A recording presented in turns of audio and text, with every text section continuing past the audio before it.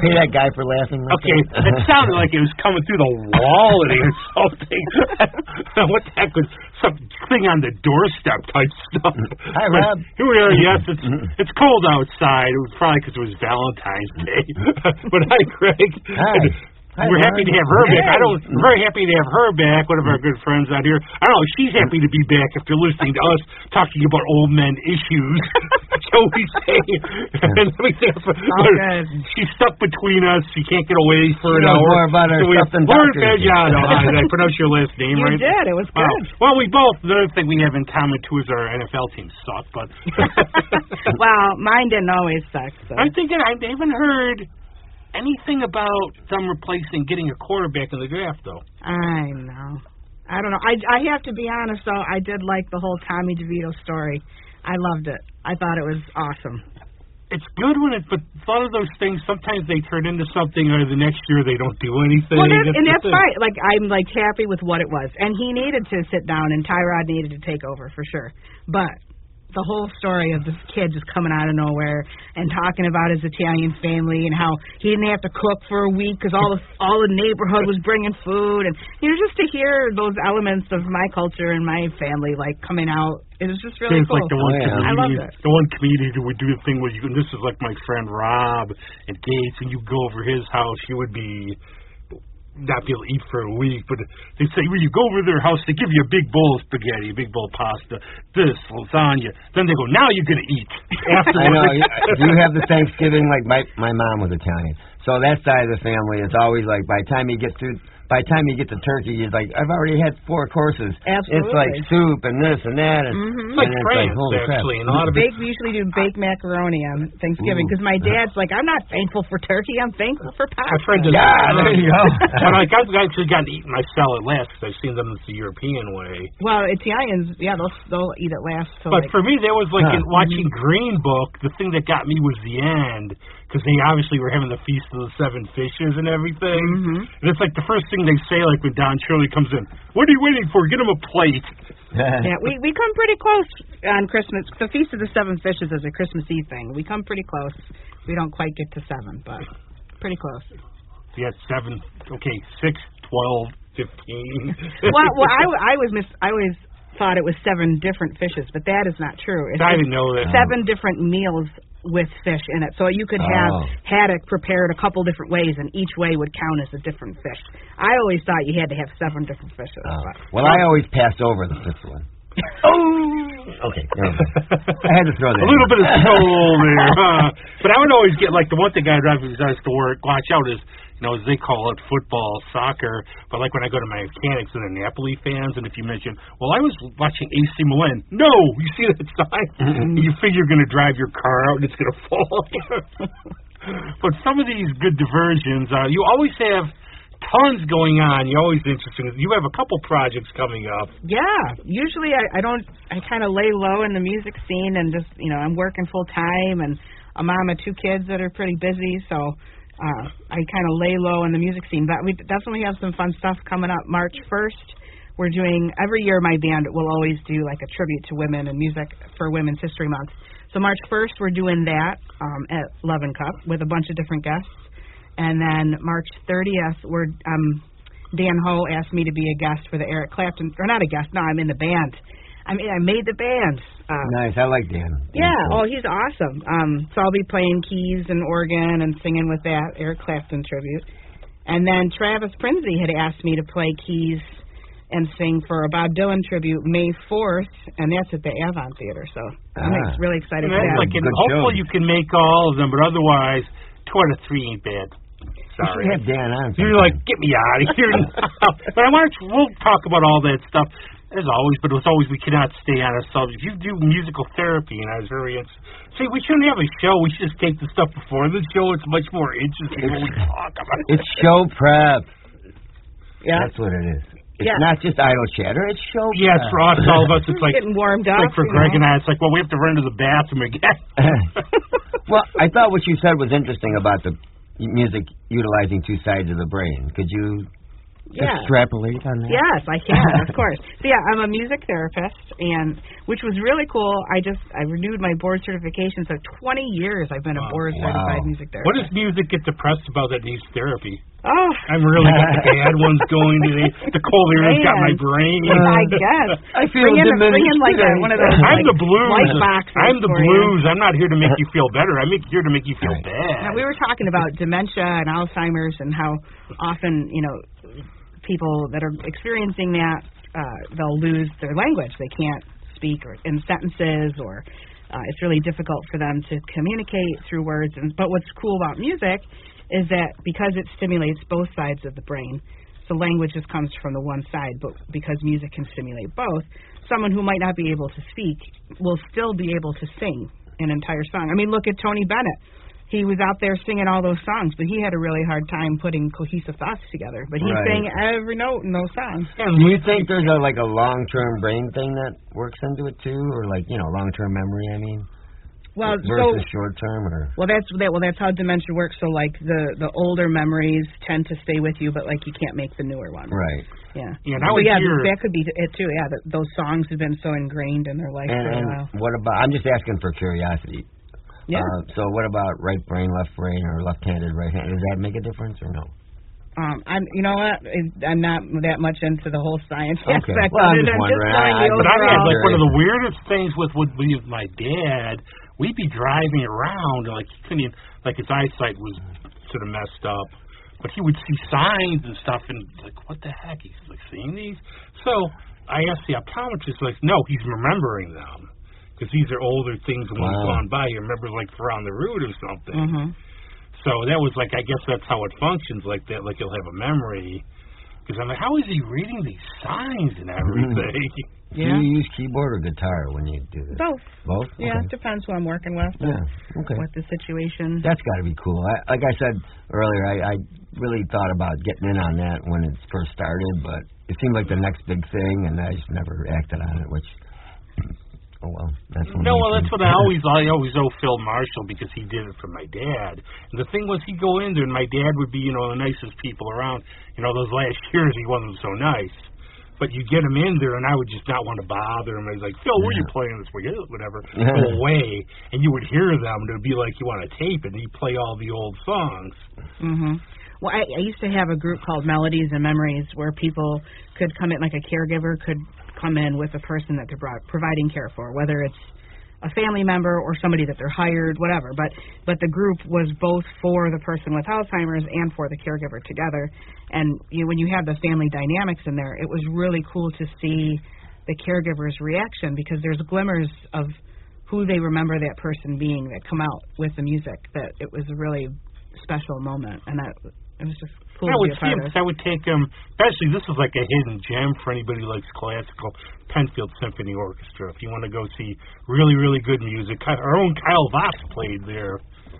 And the one time he's trying to explain the space thing he did in songs, so I'm Kyle, shut up, I'm just an amateur. It's by the time you said the fourth thing, I was lost.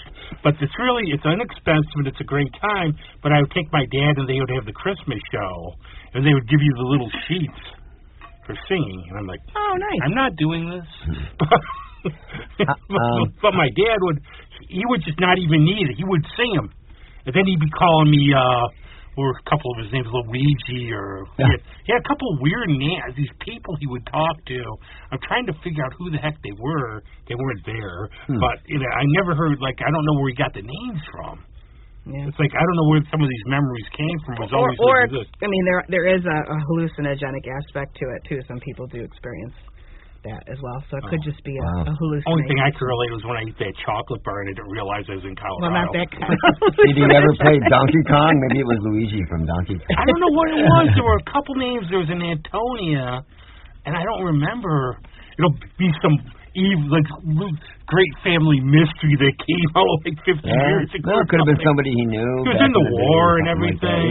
Could have been a soldier buddy, something like that. And I always wondered about that. It's I don't wish that on anybody, seeing how it is, but I wonder, always wondered, is a little, somebody trapped in here, but you can't get it out. But I don't know. Yeah. So on all these fun notes.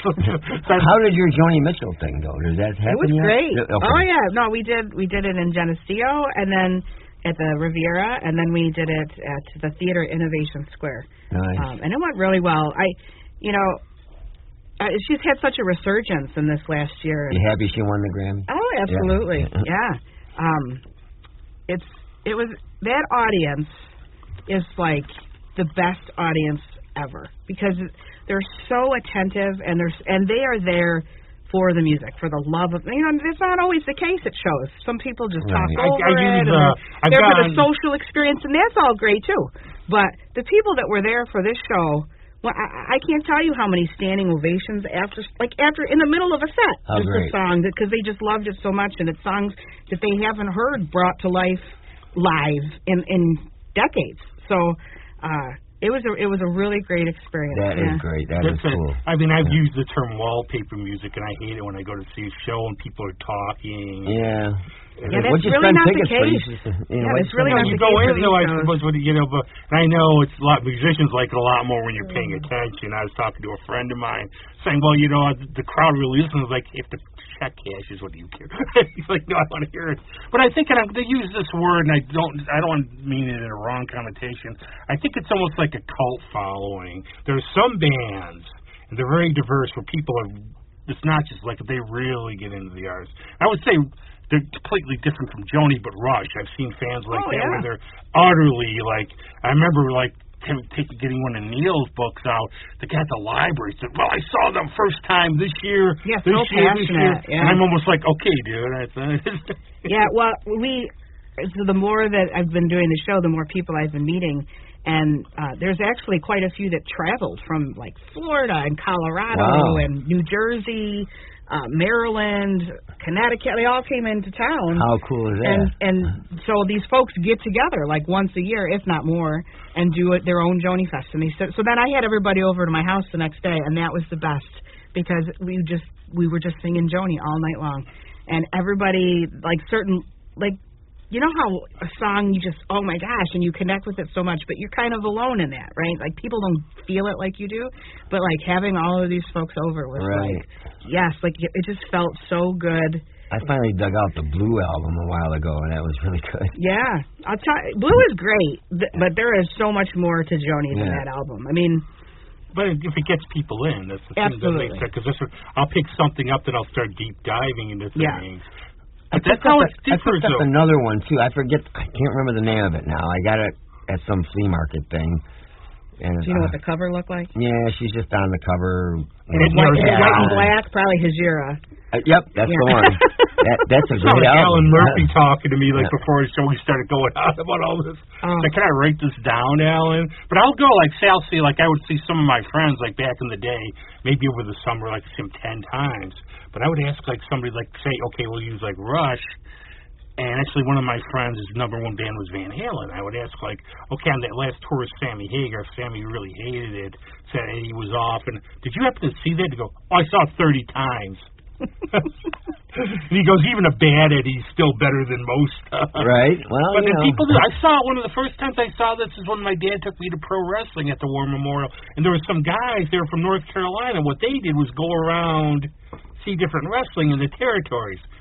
Wow. Was it different, depending on where they were? You don't want to get me started on this, so we'll be done. But back in the day, before Vince, the sicko, as we found out, took over, it was territories. So it was a different wrestlers in different territories, different promoters. He's like, what did I sign up for today? There's probably a lot of rivalries going on with that. Well, they would have, they would trade guys off and everything, too. We need our masked... The masked rapper for this one. I used to get really into the WWF back in the day, the Ultimate Warrior. He was one of my favorites. I would freak, people would freak out when they had kayfabe and everything. But from now, the only podcast that segues from pro wrestling to music. Yeah. What's your first one coming up? Is it Women in Rock? Yeah, it's the Celebrating Women in Music. Yeah, March 1st. Trust me, I'm bad about remembering any of this stuff. No, you're good. You brought it back. And that's where? That's at Love and Cup, and it's real. So it starts at 7:30, and so myself and then Amanda Domino and Kelly Izzo Shapiro are doing a full acoustic set to open, and so we have songs with cello and all different instrumentation, and the three of us sing in harmonies, 3-part harmonies. It's really cool. And then, and musically, it really is all over the place. I mean, we're going to do some Tori, some Ani, and then we're going to do, Gladys Knight and Carole King and Aretha, and it's really you are like a pimp. all over the place. I'm all, wrestling, music, cooking, Oh, I we'll love get it to all. that at the end. Cooking with music. And actually, Lipker Sisters at their 10th anniversary tour. They're going to be at Love and Cup next week. Yeah.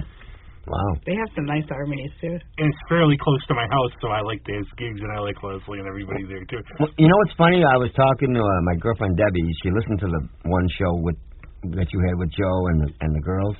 Yeah. And I wasn't at that one. People listen to this show? Apparently so. I've had a couple of people. Actually, we have a good, race underground following. Go on. Yeah, but she was, they're all underground. They all want us underground. No, they want us underground if they listen to the show. So, all right, enough self-deprecation. So, she said that the one point she found interesting was that a lot of their originals are so good, people just think they're other obscure I always jazz tell covers. people that. I tell Adriana that. I'll tell you that. Like, when they do these songs, let them figure it out themselves. Oh, did you write that? Just go like this. Adriana will go, I really wish I wrote the song. Like, be quiet, be quiet. Let them figure it out. But she sung a Justin Timberlake song, and then it's not in my wheelhouse. And the horror, I'm like, that's good. I never heard it was Justin Timberlake. Oh, great. Okay.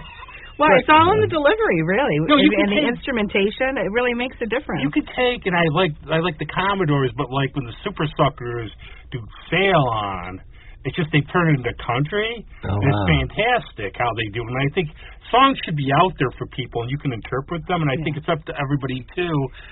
Some people have, what they're singing about their intent, but they all become personal for us. Like, I have to say, one of my favorite interpretations is when Etta James covers "Take It to the Limit" by the Eagles. Well, that voice. Oh, I never thought of the song that way until she sang it that way, and it just I feel so much more connected to that song with the way that she. Well, with Etta, I mean, good. But then on the reverse, Tom Waits always says, "Old 55." If you want to hear how it's not to be done, listen to the Eagles version. Yeah. Tom's not shy. The one thing now, A good song should be able to be twisted around in different styles, though. Another queen at it is Eva Cassidy. There's songs like Bridge Over Troubled Water. I could do without that song. It's not really, when she sings it, forget it. But totally I think different. it's a folk song though. But Fields of Gold, which I've heard from Sting, her version almost make you cry. Yeah. Then her tragic life, like how he was cut short. Yeah. But she's got this voice like from the heavens. She can or something. sing anything. Wow. She can sing anything. So the way it can be so pretty and gentle, and then she can sing. It's really cool to hear her control over her voice and how she can. But talking about women in rock too, the thing I don't know if it's still a thing. It is a little these days. I have friends who have people come up to them and go, you play really well for a girl. And I just want to. But they do, and I had. Oh, you want a really bad one? I'm not mentioning names, but one of my good friends. A guy comes up to her during break, and it's like somehow he goes like, "How old are you?" And I'm like, "What the? Why are you asking that?" She's like, "Well, I'm 33." It's like, "Well, you're an old broad." Yeah. Somebody actually said that. Yeah, she was like, I'm like, what the? I'll tell you, I could share some stories of I've gotten. Oh wow, you're a lot better than I thought you'd be. Okay, one insult I would give you is you play well for a Giants fan. Hey, I'm a Vikings fan. I can call you. I hate to say it, but I think those things are said without realizing how they come across. Absolutely. Oh, I agree. It's just, wow, maybe they're really kind of trying to say, well, I never thought women I think could play that well, and they're trying to maybe affirm that you play well. I don't know. I get that there's, I'm sure, good intent behind it. However, there are so many talented musicians that are women that often don't get the forefront and the recognition that. And for what? Joni even is an example. I mean, she's profound and prolific and just, and then you like Sister Rosetta Tharpe. These women musicians have been around and nailing it forever, but yet their names are not just readily at people's tongues. No, one of my. For what reason? Probably I would put my top albums. Carole King Tapestry. Right. And She has so many songs. What I'd like to do, though, is like you find a cover of it and you hear somebody's like, wow, that guy did a really good song. You really like that song? Oh, you know who wrote it? Right. Well, Carole you know, King with the Wrecking Crew. I think they were torch singers for so many years in the jazz era. They really weren't doing much else. They were like eye candy, so to speak. You know, they were the draw, and then the band got all the accolades. But the singer is the one that puts the song across. But there's a lot more women drummers now than there ever were. I mean, it's not such a novelty anymore, you know.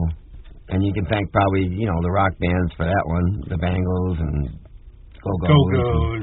But I think, too, you go back, and I had gotten to, after Chuck Berry died, I got really into deep diving into reading about 50s rock. And this was a special kind of crazy.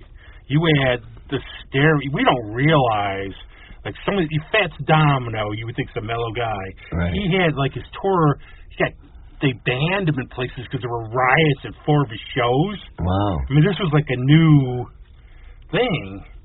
It was just crazy. Plus, there's all the prejudices of, like, a lot of these singers having to go to the South and everything. So this was crazy. Well, the jazz guys really started taking offense because their era was getting forced out.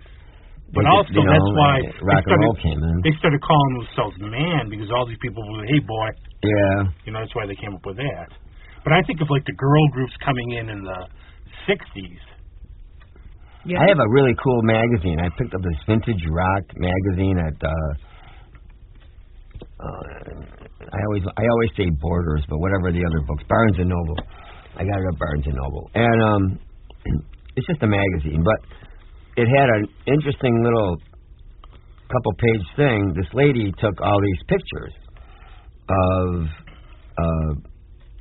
Rochester, basically, and there's these pictures of, like, I can't remember the names of the bands, but like the Coasters or that era, and they got pictures of them in the back of the Auditorium Theater getting off the bus for one of those package shows that they used to do back in the day, and it's really cool. It's like really interesting to see what was going on in this area without us even knowing. I heard a lot about the Pithod Club. Oh, yeah, I never went there. The one of the funniest part is my brother saw Muddy Waters here, and like Howlin' Wolf would give you like a 3.5-hour show, be sweating on the floor. Yeah. Muddy Waters would be like sitting at the bar having drinks while his band played the first time. It's like, hey, is he going to go up there? Yeah. Right. Well, it's kind of like how a lot of those older guys did it. Well, John Mayall did it when I saw him here. I think he took it from the old blues guys. You know, it's like, okay, you guys, you're getting paid, you play, I'm going to take it easy, and then I'm going to come up and do my 10 songs, and then we're... But then again, like, I would love to, like, get shirts that say, I wish I could play like a girl. But then you get, like, going to punk, come on, how many... that would be great. Susie Sue, Wendy O. Williams, all these... You know, they handle it just well. But now I see a lot of, like, female guitar players that are really coming out and shredding. You know, Samantha Fish, Ellie Venable. Even still, though, like, and then I look and I wonder, because she's gorgeous, and she dresses very provocatively. I know he does. What are you saying? But I wonder, like, is she doing that because that's how she wants to, and that's her expression, or is she doing that to try to give her, a leg up, if you will, to like get people's attention? I don't know. So that's one thing I get really conflicted about. It's if a woman wants to dress that way, then absolutely they should be able to. You read my but if mind. they feel like they have to do that in order to be heard, that's where I have a problem. You know, it's a good case for that. I brought this up a couple times. Grace Potter. Grace Potter started out as a hippie keyboard, organ, R&B, right? And now I've seen her. She's fronting the band. She's wearing the little black dress. You know, it's like either somebody said, "Hey, this is the way to go," or she wanted to go there. I always felt she had a pretty sensual appearance, even early. Like, because I saw her early on. We're in Buffalo. Was it the Town Ballroom, maybe I saw her? Probably, yeah. And she was pretty sensual and provocative then, and that was really early on in her career. So, but she's been fronting more. She's been singing more. Playing, I mean, even then, her band composition has changed quite a bit. But she's a multi-instrumentalist. I mean, she can wail on keys, and she plays a solid guitar. That's like, you hit a point that I think about a lot, and I've had, like, some friends, and I notice how they market them. and it's all like the way us slobs, if we were playing out around here, Right. not you, but the two idiots here. And a lot of guy bands, guys will be up there in shorts or something, but then you see how they're dressed, how you look at an album cover, how they're dressed, and I wonder if they tell them, sell yourself like this. And the only thing I could say about it is, the world's not perfect. It's just, if that can draw them in, then they appreciate your music. I read a few articles Bravo, about that, like Coachella and some of those other things out in the desert. And these guys come out, metal, freaking leather jackets. They just, this is our image and we're sticking with it, type of thing. No matter, they don't care if it's 110. Well, Lammy, like with Motorhead, they had the big problem with Brian Robertson because he's like, okay, here, go buy some black jeans and leather jacket. I'm not wearing that stuff. He goes, okay, you can play, but just don't wear shorts. Yeah. I get a pass on the shorts because everybody figures nobody can see my. Well, they had the one drummer in Hawkwind. Don't get any ideas, man. The drummer in Hawkwind, he would sweat, but she would play naked. No, I won't be doing that. I can't imagine that's all that comfortable. I don't know. Well, we could ask, if he wants to do it. Wow, that guy really swings. Thanks, I'll be here all night. Oh, good grief. This sounds like an awesome event, like at least like any, there's going to be, I love Tori Amos, I love all these, and it's going to be, sounds like any Amy Mann. No. Amy Mann's cool, yeah. You can't do all of them. Yeah, well, we're covering over 30 different artists. Just 30? More. What are you doing? Wow. Yeah, so we're trying. We're trying to That's a lot of work. Yeah. Well, and it was funny. We're like, we'll throw this acoustic set together. And honestly, that's been the most work out of all of it because of the arrangements. It's it's really pared down, so you really have to focus on how the arrangements are going to go. Yeah.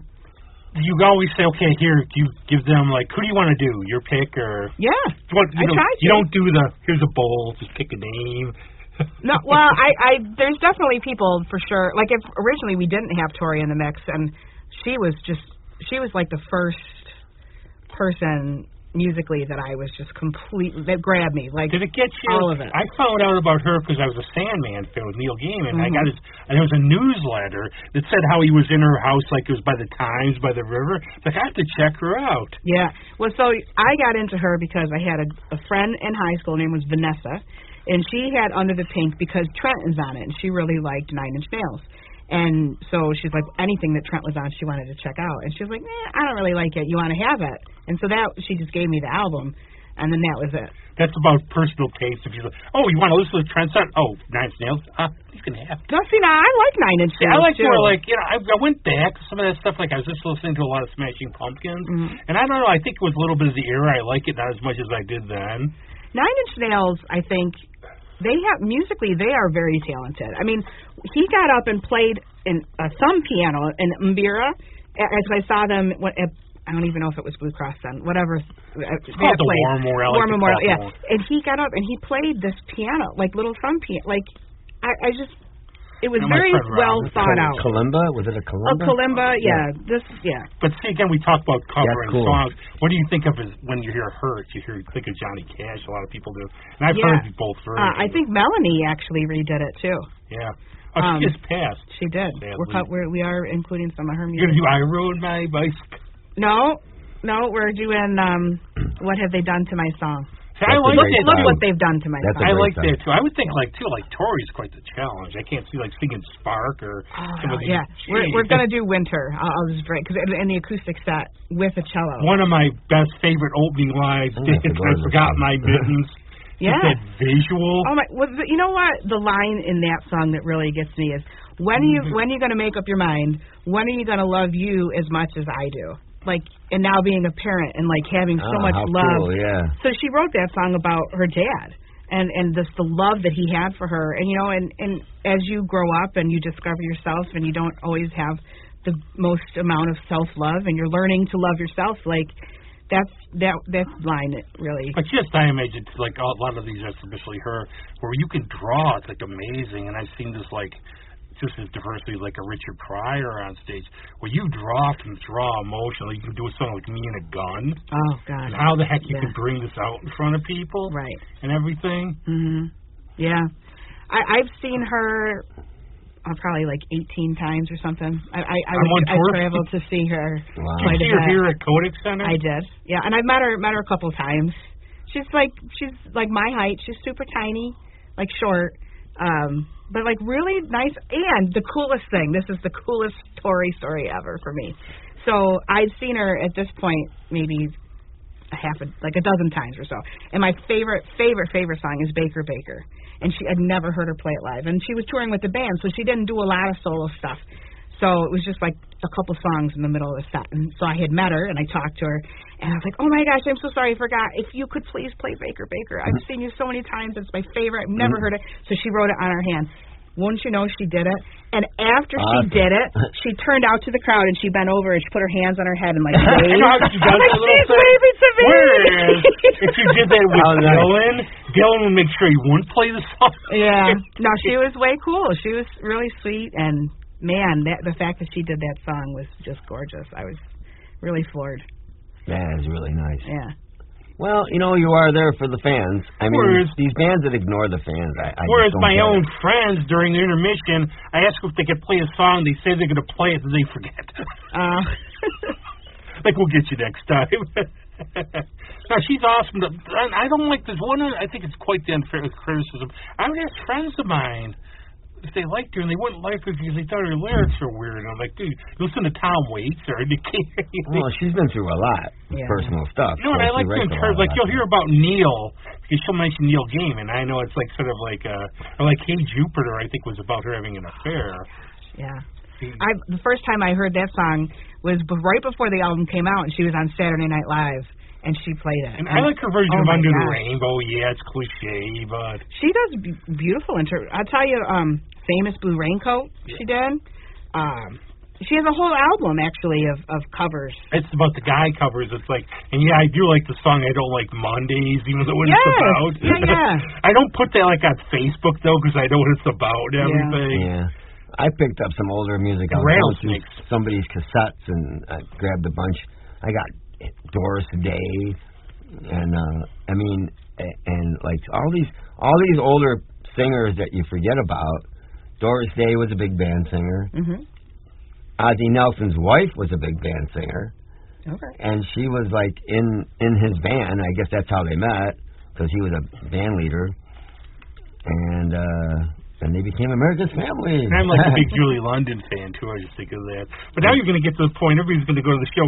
Hey, why don't you just play an all Tory? Oh, you know, I've thought about doing a Tory tribute. That'd be like, I mean, that'd be a Believe me. challenge for a lot of people. I think that's like for, you know, if you really want to challenge yourself with some of those songs. Yeah. No, I've thought Greg could about do it. Cornflake Girl. Yeah. Cornflake Girl. Yeah. But who are some of the other? You've named a couple of them already. Let's see. So it's Cyndi Lauper. We're doing this. It's an old standard that Ella made famous, but the version we're doing is a Bette Midler version of it because I love Bette Midler. We're doing Etta James, Janis Joplin. Let's see. Eva Cassidy, Christine McVie. I love Christine McVie's songs. Yeah. I like her, and I'm forgetting the name. I like her band Sunbird. before Fleetwood Mac. I know Mike Murray played it after she unfortunately I passed. bought her one solo album, the one where she's on the hill there. I love that album. Yeah. No, so go down to this and see a whole bunch of these, and it's always. And so we're also doing in the back room at Love and Cup. There's going to be several different vendors, women-based businesses. So bring a little extra cash and pick up some stuff. Which reminded me, I was going to ask you, is there tickets, or can you just go? Or? I would suggest getting tickets ahead of time because this one usually sells out. Okay. Well, it's Greg. And if you want, he comes, it's like, hey, it's Greg. hey, come on in. Well, No, don't worry they about do it. have like standing. They have standing room, but if you want to sit down, Yeah. I would suggest just going to Love and Cup's page and getting your You ticket. have to remember, just for anybody out there who's not done it before, you buy tickets, but if you want to sit down, read right on that you have to call. Yep. Get I like your ticket to and then stand, make your actually. reservation. Feels more like a concert. Yeah, sure. I like to sit. I will try to make My that rear one. gets sore on some of those chairs. Yeah. Oh, well. I've got like one leg on the floor with like a big one. Yeah. But just, I know, like, Stickman sold out recently with Tony Levin. Mm-hmm. Our kids are going to do some music, too. So Champagne Manley's one of the guests. She's going to sing an Amy Winehouse tune, and so my son's going to play trumpet on it. And then my daughter's going to sing a song. Just her and I are going to do one together. So the other guest for that one is Tina Guarnieri and okay. like I mentioned, Kelly and Jade Hill. She does a lot of musical theater stuff. She's got a great voice. Yeah, so. You said March 1st, right? March 1st, it's Friday night. Here. Okay. I cannot get dates for. Well, at the end of the show, make sure you mention them all because I just cannot get in. I don't have a big calendar to write my stuff down either. I'm one of those old-fashioned people. I've got like little notes written all over. But then you lose the notes.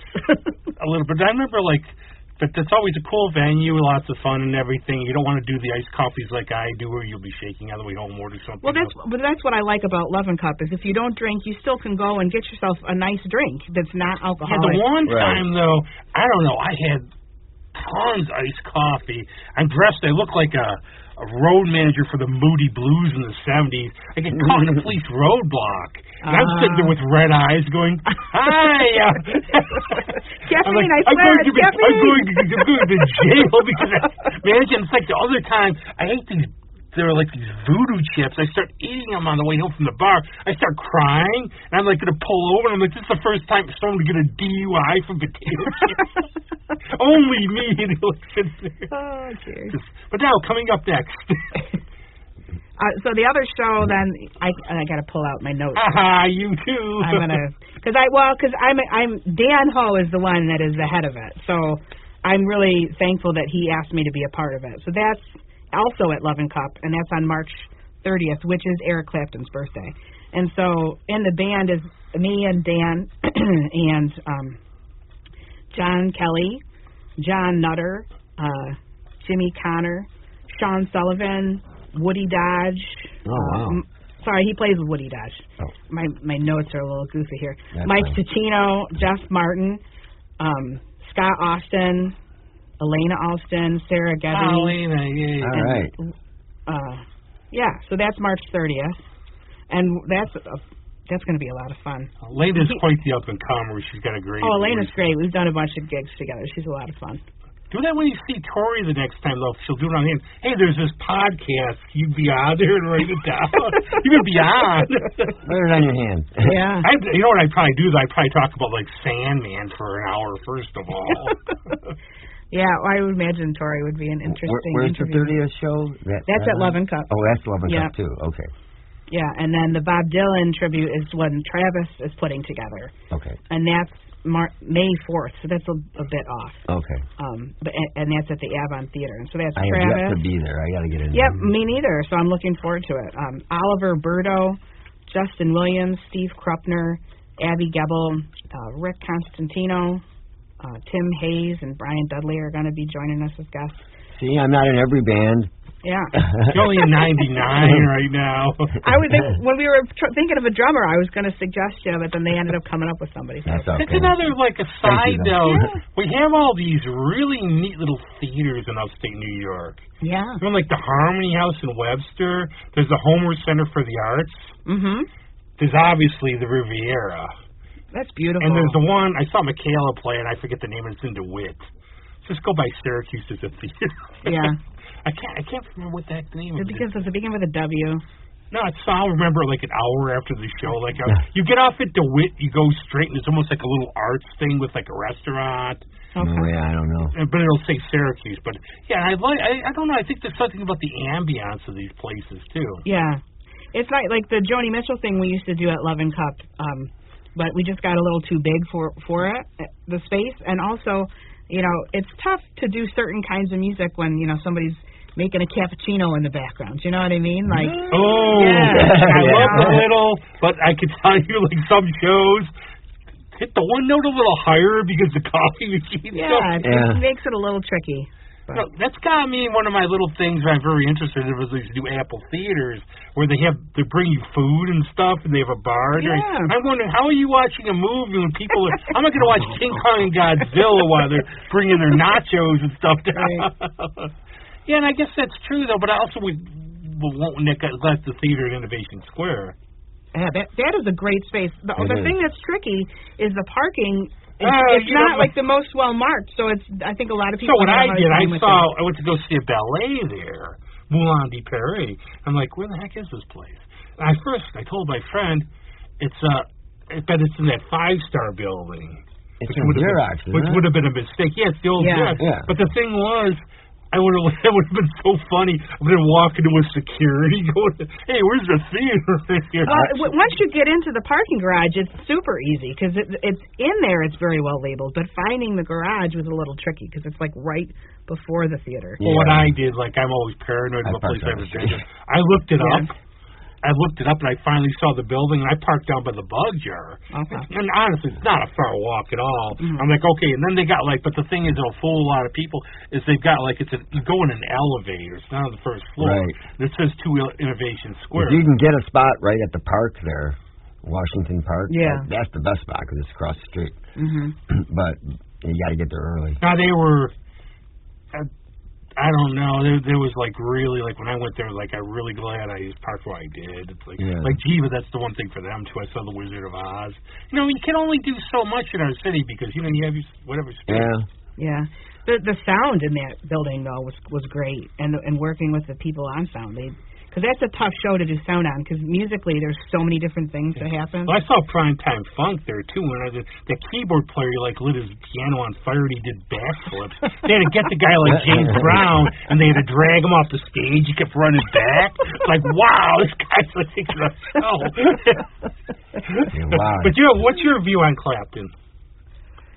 I don't know if I necessarily agree with all of his personal stances on some things. Well, that's how we... You know what? I have a view on that, okay? I was reading...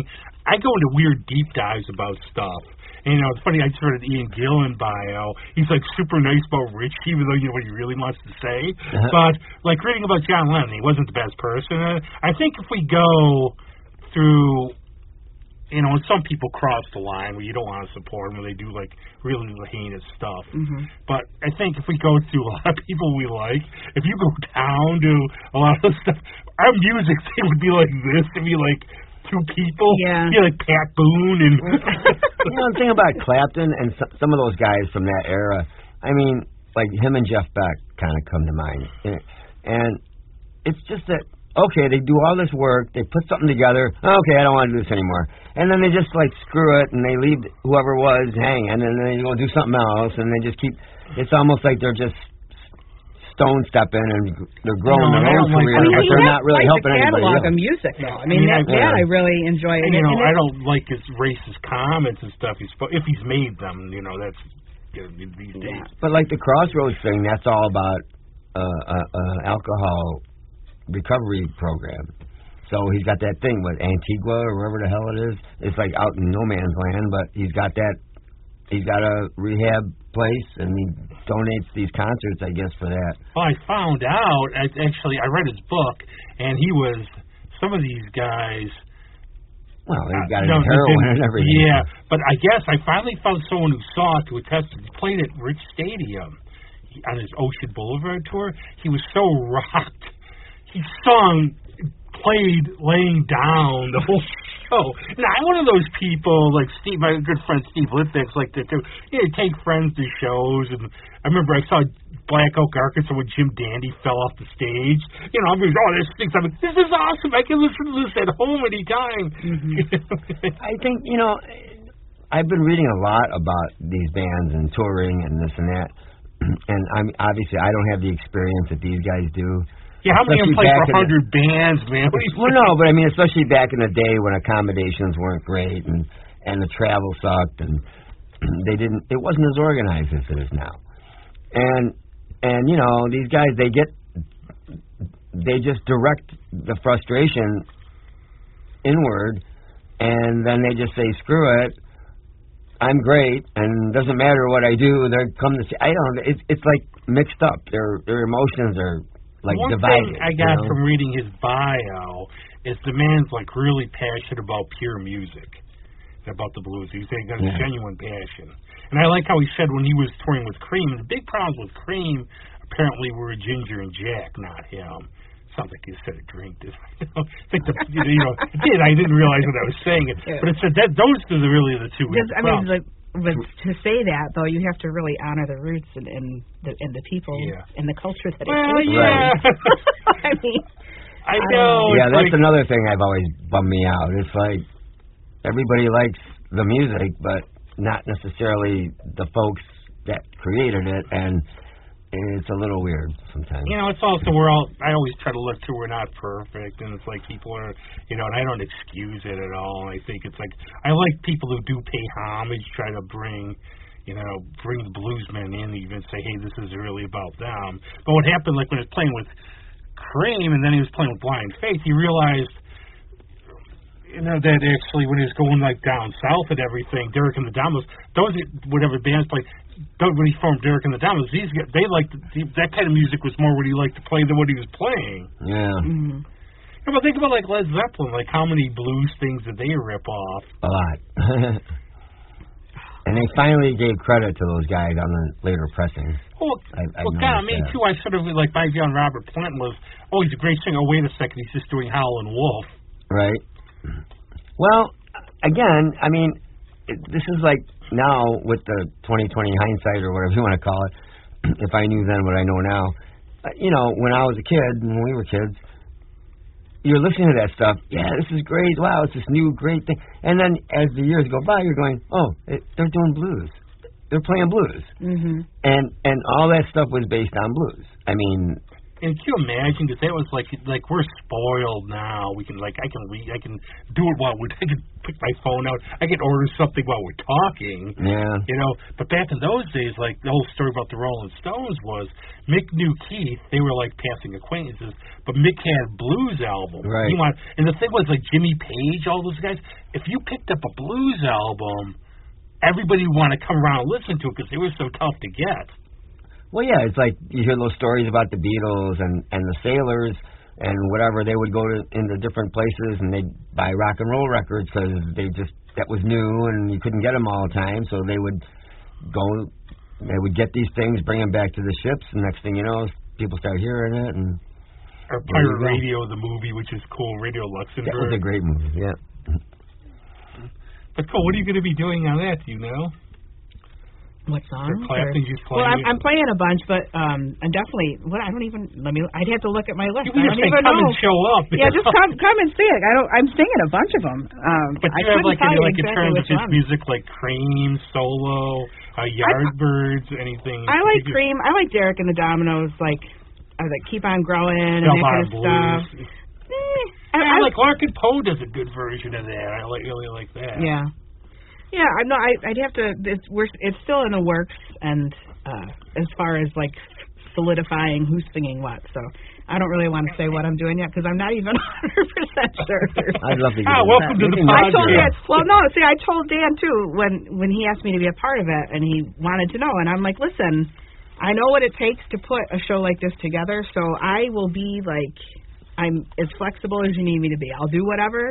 I'll sing, I love doing harmonies and stuff. I don't have to sing lead on, right. You just tell me what is going to make your life easier and I'll do it because I'm just thankful to be a part of it. And that's a good attitude. Yeah. Yep. And for me, it's fun, that's what makes it fun. I'm not like, I don't have to be in the spotlight. I'm trying to appreciate him more as a guitarist too because he's never been like in my top tier. Who's this, Eric? Yeah. Yeah. Well, he always hated his singing, and then he finally got. I don't think he's got that bad of a voice. No, but he was self-conscious about it before. Well, you put him against Jack Bruce, let's face it. Well, supposedly Jimmy Page can sing. He just chooses not to. Yeah. I didn't know that. I didn't know that either. Yeah, but I guess you could find, like... Well, we didn't know something together. When he was, like, 14, I guess you could find pictures of young James Page singing in, like, some band when he was 14. Young James Page. But, what are you going to do? But, yeah, he's got quite the collection. He's still making music and everything. Mm-hmm. Yeah. He said it's coming. What's funny, though, these days, I remember reading reviews like in Cream and other things. These dinosaurs of rock when Clapton was 35, and they're like all these old guys. Yeah, well, if you go past the hoopla with Cream, Supergroup, blah, blah, blah, if you actually listen to what they're doing when they go off the page, no pun intended, it's pretty intense because they're just jamming away and they're just playing against each other and crazy things and you listen to it and then they just come back and it's like back to the riff or whatever. And you're just like, wow, these guys were really intuitive. I mean, that's you the were whole here thing. like watching them. People would like to go to the live shows to see Ginger's 20-plus minute drum solo on Toad. Right. And then one of my friends who in college, she was a huge Clapton fan. I guess like saw him at Syracuse, the Carrier Dome. You know, for the fans, what they want to see, like every song be 10 minutes when he just goes off and everything. Yeah, hard to do that and get a good number of songs. I have the Farewell DVD. That wasn't. I have both of them. It's pretty interesting to see the difference between the two eras. It's weird. Like the one at the O2 Arena, I guess Eric had the flu the first night, but it cleared up. But I still think that version of White Room is probably my favorite when they switch alternative vocals. Yeah. I think they had a poet writing lyrics for him. That was Peter. That guy. Peter Brown was the guy that wrote all Peter those Brown came lyrics. to say, "You'll make it okay." Yeah. Put the album out by August. Yeah, but I mean, he wrote Tales of Brave Ulysses. He wrote the lyrics for all that stuff. I mean, that guy is like out there. That song gets me every time though, because they miss. Why do they use Aphrodite? Should be Venus. Ulysses, Odysseus, so they're mixing Rome and Greek. Like, why are they? I wouldn't know. Only I would be bothered by this. You're right, because I don't care. They're mixing these. No, Ulysses is not. It's Odysseus, but it's a different. And then her name is Aphrodite. So it should be Venus if you're going to use Ulysses. No, probably didn't fit the rhyme. What but can little you do? things like that bother me. I'll see like something in a Maybe movie. It's just all the multiverse. I'll see something in a movie. There you go. There. And I have to use this more because I will see like something in a movie will bother me because there's like one historical thing wrong. Like, I can't watch this anymore. But actually, the one you should see if you want to see have you ever seen Ghost World? No. If there's a band called Blues Hammer in it, which is like this super fake guys playing. They go to a club. There's this original bluesman playing. Everybody's talking, not paying attention. Then Blues Hammer comes on. It's like I've been plowing and picking up. It's so funny. No, I'll send you the clip. Okay. Because they have a clip of them. It's like that. So if I use the term Blues Hammer for a band, you'll never hear it. Greg's probably played. Have you ever played in a blues band? Yeah. Why should I ask? I played with this one band. Oh God, sorry guys, I can't think of their name right now. But they were based from Webster. They were really. It was fun because I got to play a lot of these different kinds of blues that I never heard. You know, you opened me up to a lot of different. Yeah, I mean, there's different. There's Chicago. There's Delta. There's all this fun stuff. I love the blues. I feel like it really can bring people together, and like. Even though there are these different styles, to me it's a very intuitive music. And you know where it's going, or if you don't, you just listen and it takes you there. You know what I mean? I really like the way that it makes the musicians like work together and play off of each other. I think it leaves a lot of space for expression and creativity. There was a Coco Montoya show coming up somewhere that we were going to go to, and I don't know if we missed it already. I was asked, do we want to go? And I said, oh, yeah, that'd be great. So I don't know if that's... One of my favorite Christmas CDs is the Blues Christmas, which is all these 30s and 40s blues. So it's great. I'll be miserable for Christmas. If I make it to New Year's Eve, I got some holiday blues. It's like awesome. But I will give credit to the Blues Brothers because even Dan Aykroyd said, look, we weren't that good, but their goal was to try to promote the blues. Sure. You go watch the movie, Johnny Lee Hooker, Aretha Franklin, all these great guys, like all the Booker T and MG guys like Duck Dunn. They revived a lot of careers. They really wanted to promote it. They really made an effort. Yep. And they admitted themselves they weren't that good. So which is kind of cool. Well, I don't know. They had a Cracker Jack band. I mean, they themselves probably weren't. No, they weren't that good, but the band was. Yeah. Well, they were doing a sort of a send-up, not a parody, but they were just doing like an over-the-top. Well, it's 120 miles to Chicago. We have to finish this podcast. I have a pack of cigarettes and wearing sunglasses. That's right. But now we go on to Bob Dylan. Yeah, well, that one I was a little more vocal up front about what songs I wanted to do. But because there's this acoustic bootleg that I've had since like my late teens, early 20s, and there's a couple songs on that I was like, I'd really like to cover these, like Walking Down the Line. I don't know if you know it or not, and then Let Me Die in My Footsteps. I really love that song. But that's going to be a cool show because the first set is going to be an acoustic approach, and then the second set will be the electric. Oh, so people will be booing and throwing stuff at the electric. Yeah, you know, to really. Can you believe there's like this about that this was like at the time a huge Yeah. controversy. I know. What wasn't it? Was it at the Norfolk? Yeah, Newport. It's like Dylan Goes Electric. I'm like, who effing cares? Yeah. You think they'd be a little more forgiving and follow along with what he's trying to do, you know? But I guess But they had a thing, I guess, because I'm not a big Metallica fan. I guess their fans freaked out when they got haircuts. Those folk rockers, you know, they're violent people. You know me. Hey, you better watch. Like, I'm sure those folk rockers will get you. It's like They'll be throwing flowers popcorn at at you. you. You're gonna get hit with patchouli. You're That's due. right. Well, it's fully disclosed up front what it's going to be, so hopefully we'll avoid some of those. I actually saw the Rolling Thunder. I actually got a copy of it. It was so good. I saw the Rolling Thunder review thing at the Little. Mm-hmm. And I'll give her credit. Joe Baez, never think it's like she has a really good sense of humor. Oh yeah. But you wouldn't expect there was like this comedy skit one time with make Joe Baez laugh. But she has a really nice sense of humor, and it was really good. Cool. And he's always like, what I like about him, and I will say, and I don't care what year it came out, when I read it's the year I give it my best book, but his philosophy on modern song was just excellent. I just loved it. And I was like one of those, like you're sitting there, you know, just having lunch at someplace with Bob, he's just talking. And it's not pedantic or pretentious, he's just funny. It seems like he's having a good time talking about the songs. He puts it in a way too. He goes, "Why be all complex? We can just have a BLT. They're the best sometimes. Yeah. And make it simple." Well, his songs are great. I mean, look at all the people that do them. I mean, again, you know, and his voice even. His voice never bothered me. I always liked his voice. It was it's interesting. It's like Yeah, Tom Waits. Tom Yeah, Waits or any sure. of those others like that. I think he tried. It's like my mom would every time would say, "Wow." Yeah, well, you know, you put him up against some of these rock singers who sound like, you know, somebody stepped on their foot. So, you know, it's all. You know, it's all. Miles. Kind of, I've used this joke too many times. Can you imagine you get like Dylan, Tom Waits, Leonard Cohen, and they go on American Idol? Yeah.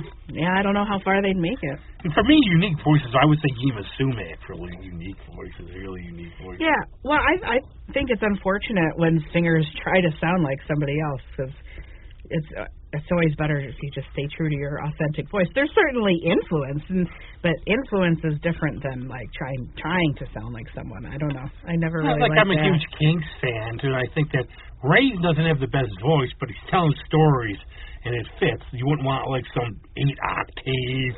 Right. Well, and I always bring it back to Joni. A lot of people are talk about how she doesn't have the voice that she did, but if you listen. Just listen, first of all, the way that she can adapt her melody to fit with her voice and how just that inflection in itself and her phrasing, like, it just gives new meaning to the songs. Like, if people just give it a chance. And I think they know, like, one of my favorite concerts of this century, I can't believe I'm saying century already. We're already getting to, like, the quarter way mark, was Nick Cave at the Electric Factory. The thing I was saying to my friend was, watch what he does. Every song, he's not the best singer. He knows his range, though, and he knows how to put forth the lyrics he performs. You're getting, like, a stage performance with these on. Yeah, cool. It's better than, like, somebody who can, like, really sing but the music stinks. Yeah. Well, that's the thing. You can't just sing the notes. You have to tell the story. That's what connects you with the audience and brings people in. You know. And I liked also like Dylan. He's like, a lot of people don't think like, okay, like way left or something. He's very apolitical. He's like rational. Like you read his book, he's against basically insanity wherever it is. Mm-hmm. But one of my favorite songs of his, and I guess he doesn't like the album, is "Changing of the Guard." Okay. From Street Legal, and you just go through the lyrics on that.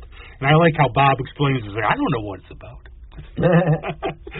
But he goes through all these phases. We had like the religious Bob Dylan, the Billy the Kid Bob Dylan, and everything else. So, well, they made that whole gospel album, right? The remake of all his tunes, and I'm going to cover "Gotta Serve Somebody." I really like that one. Yeah, I don't know. That might be maybe that was his passion. He wanted to work at a restaurant, and he never said so. Yeah. That's all I think of. You got to serve somebody. It might not be the devil. It might not be the Lord. wasn't there a woman covered that, right? Mm-hmm. That's the one I heard that I Yes. heard Oh of. my gosh, what is her name? Shirley, maybe? Shirley.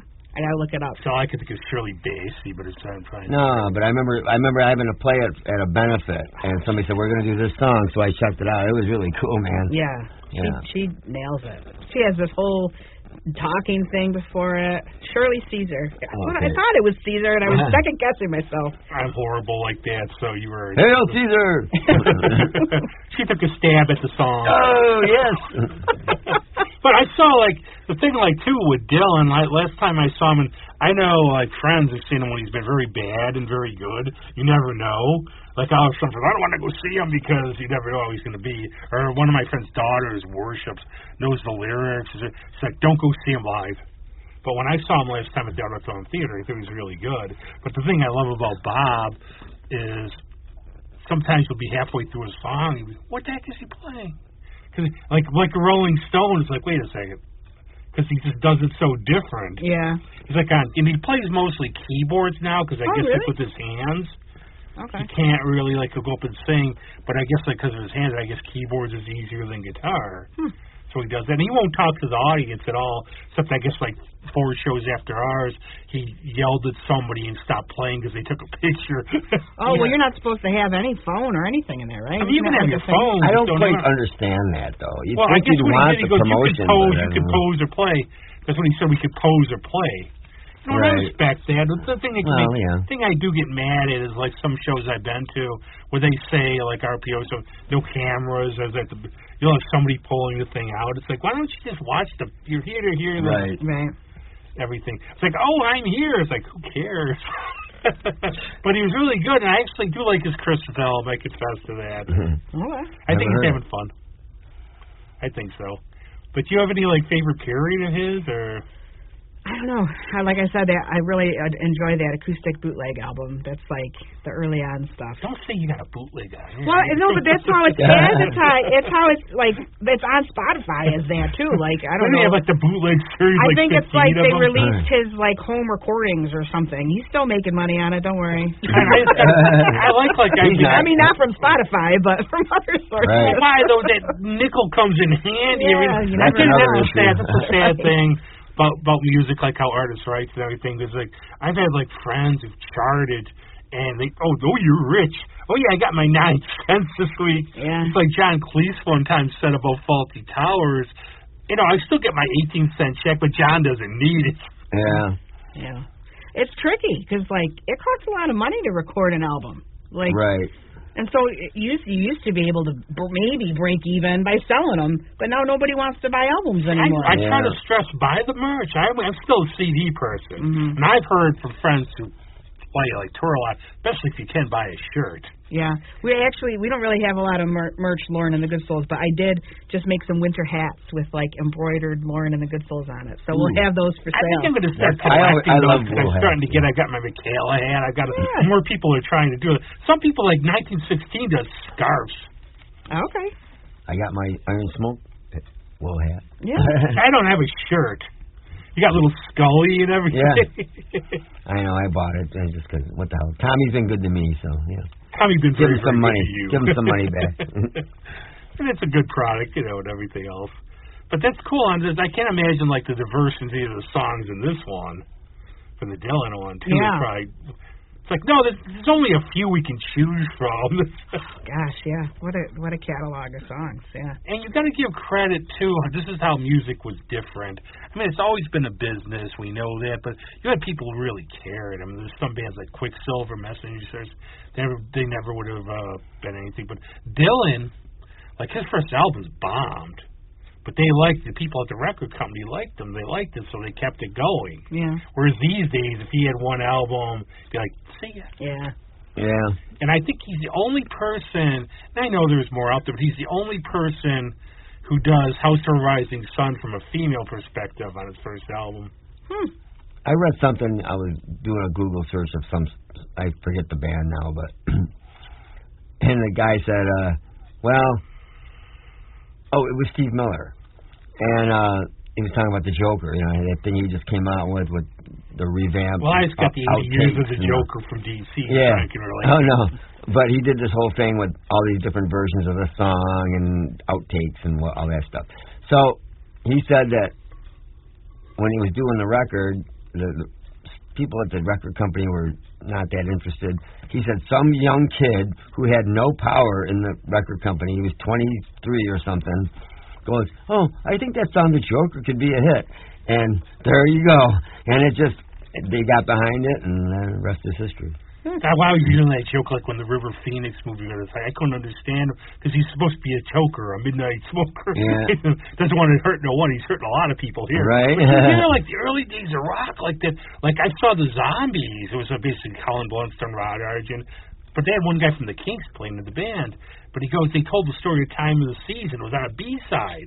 There was like some disc jockey in Iowa just turned it over and played it. Right. And it became the hit. Yeah, that happens every now and then. And there was a lot of, like, I was reading Noel Monk's book about touring with Van Halen. Oh, yeah. Those were, let's just put it that way. But the thing was, they would, like, literally, like, when Fair Warning came out, they would, like, go, like, with bundles of white stuff or money which you wanted, and they would bribe DJs to play it more. Sure. Well, there is that. I mean, it all depends on who you got behind you, I guess. Yeah. And what they're willing to do. Yeah, it's one of those we'll never. I know. I'd love to see artists get paid. They should have like a thing where this is you contribute this much, you get this much from there. I'm working on a couple of strong arm guys to terrorize DJs, so I have to push my stuff. Well, what band is it? Okay, now we have a song that you're like the Phil Collins of this decade. Looks like you couldn't get away in the '80s. Well, Phil's on this one. Yeah. I remember I was watching. Oh God. The late night there, who's the guy with the beard now?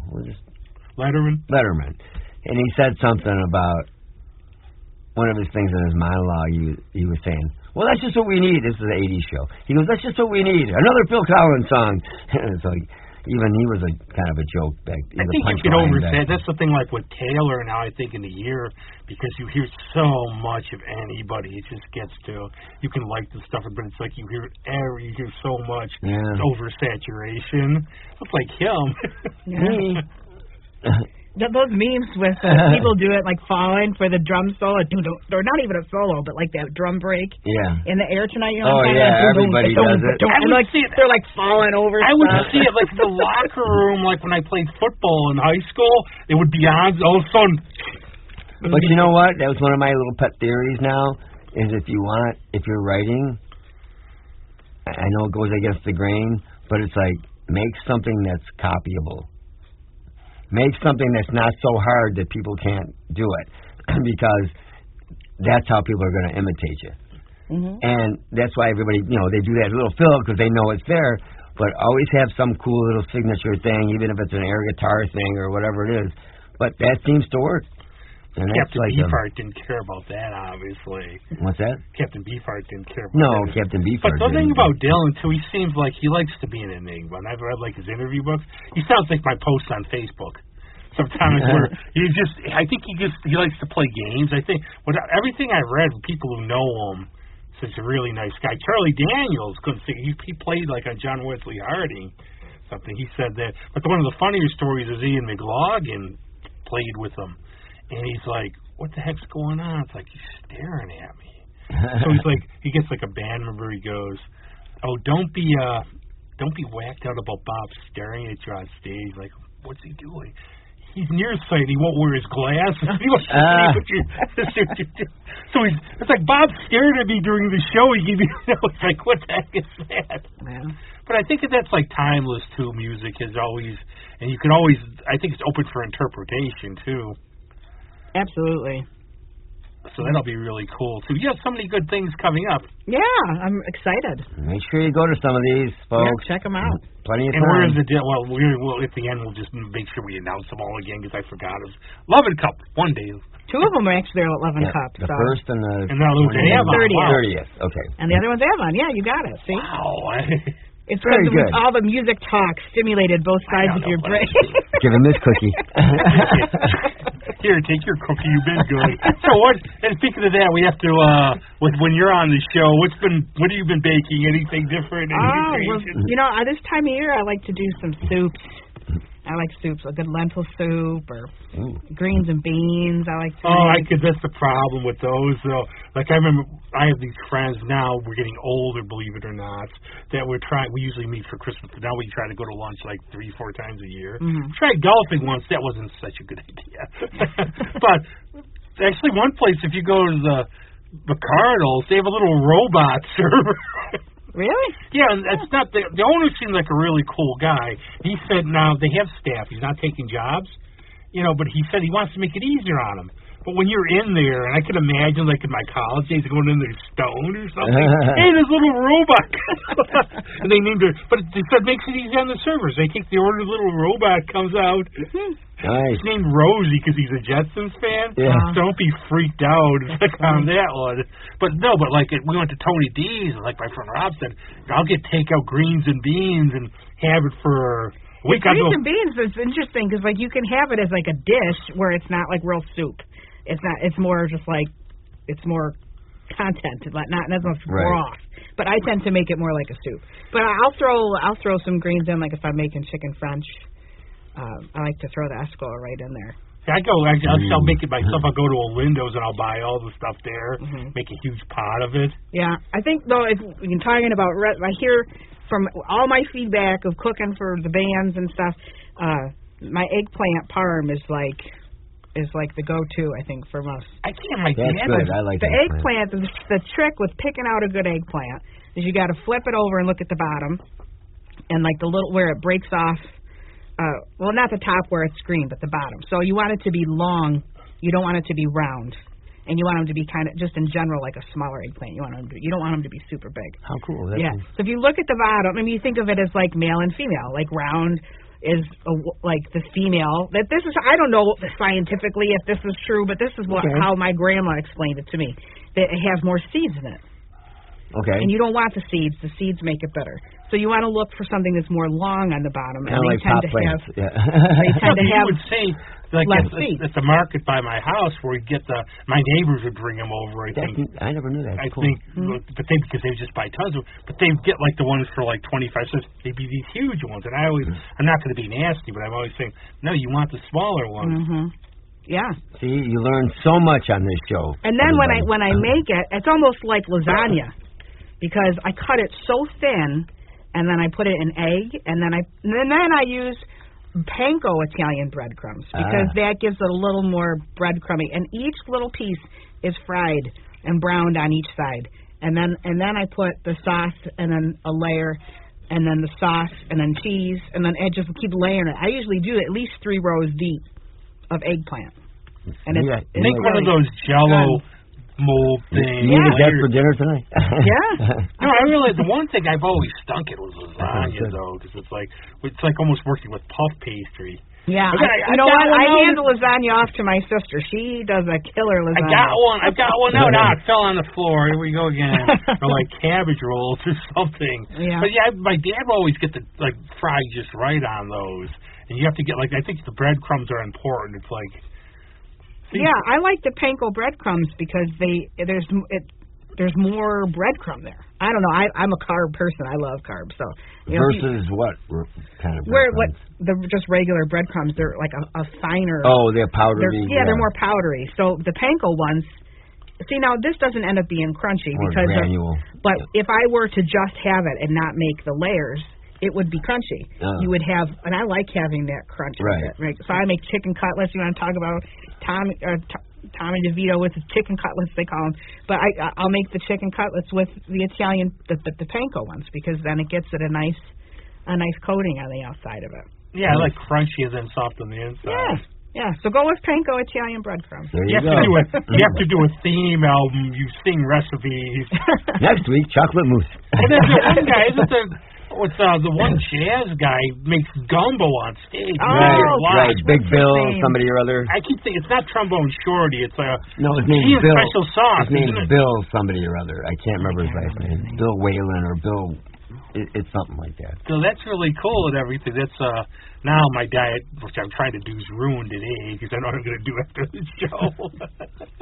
But you might as well have fun and everything, too. But this is always, it's been a lot of fun. You're like, what am I doing with these two crazy people? I love coming on and chatting with you guys. And we love having you. So We'll have one. We'll wear chef's hats and we're. Maybe I can bring like a stovetop little like skillet or something. You ever make your own pizza stuff? No. See, I like doing that because you talked about soup, and Greg, I would say that our various health woes we've had, right. It's better to make your own soup because you don't have to salt the heck out of it. Right. You could stuff whatever you want in it. Yeah, I'm a big soup guy now, more than I used to be. I made a Mexican pepper soup. It's like everything all in one. And then if you need it to be a little more filling, you have a nice bread with it, or you put a little. But now the pasta, if you put pasta with that, I wouldn't put it right in with the big pot. Right. I would add it separate because if you actually put it in with the big pot, it sucks up all the broth. Yep. I have an idea now, though, for the next time. We'll try to think of, well, maybe not you. We'll try to think of, like, recipes. We'll name them after, like, musicians. Like, what would a Tory be? Yeah. Well, that's how I love Love and Cup, and all their menu items are different musicians and songs and artists. It's cool. I would always just get, like, the eggplant, the purple thing, or the white room, just because I told Leslie, it's like, okay, you named Love and Cup after a lyric in a Stone song. It's from one of their songs on But I just go, okay, I can remember this because I can't remember what the heck some of these things are. Yeah, my go-tos there are the Tangled Up in Blue, which is it's a really good salad, or the Hot for Teacher. I like that one. Yeah, so I went there with one of my friends. It's like, I want this, but I can't order it. Well, you don't eat meat, right? No.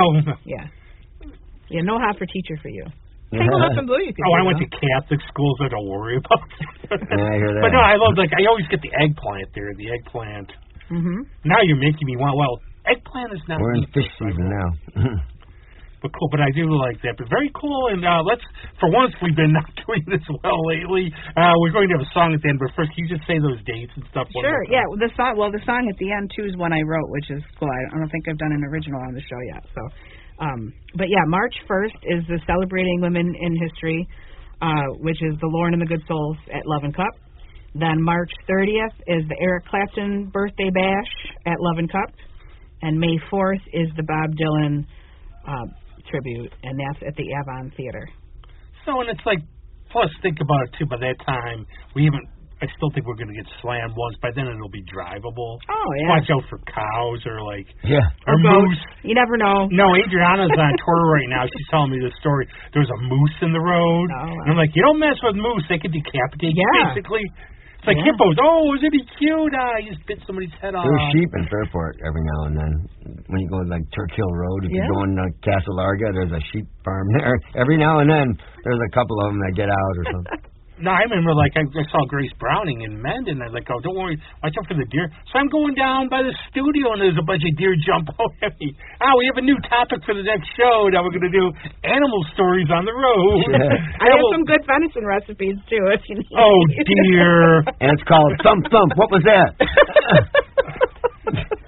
You killed deer. On that, what's your song? Oh, the song is called The Women That Have Come Before Me. All right. Excellent. Thanks a lot. And thank you. See you later.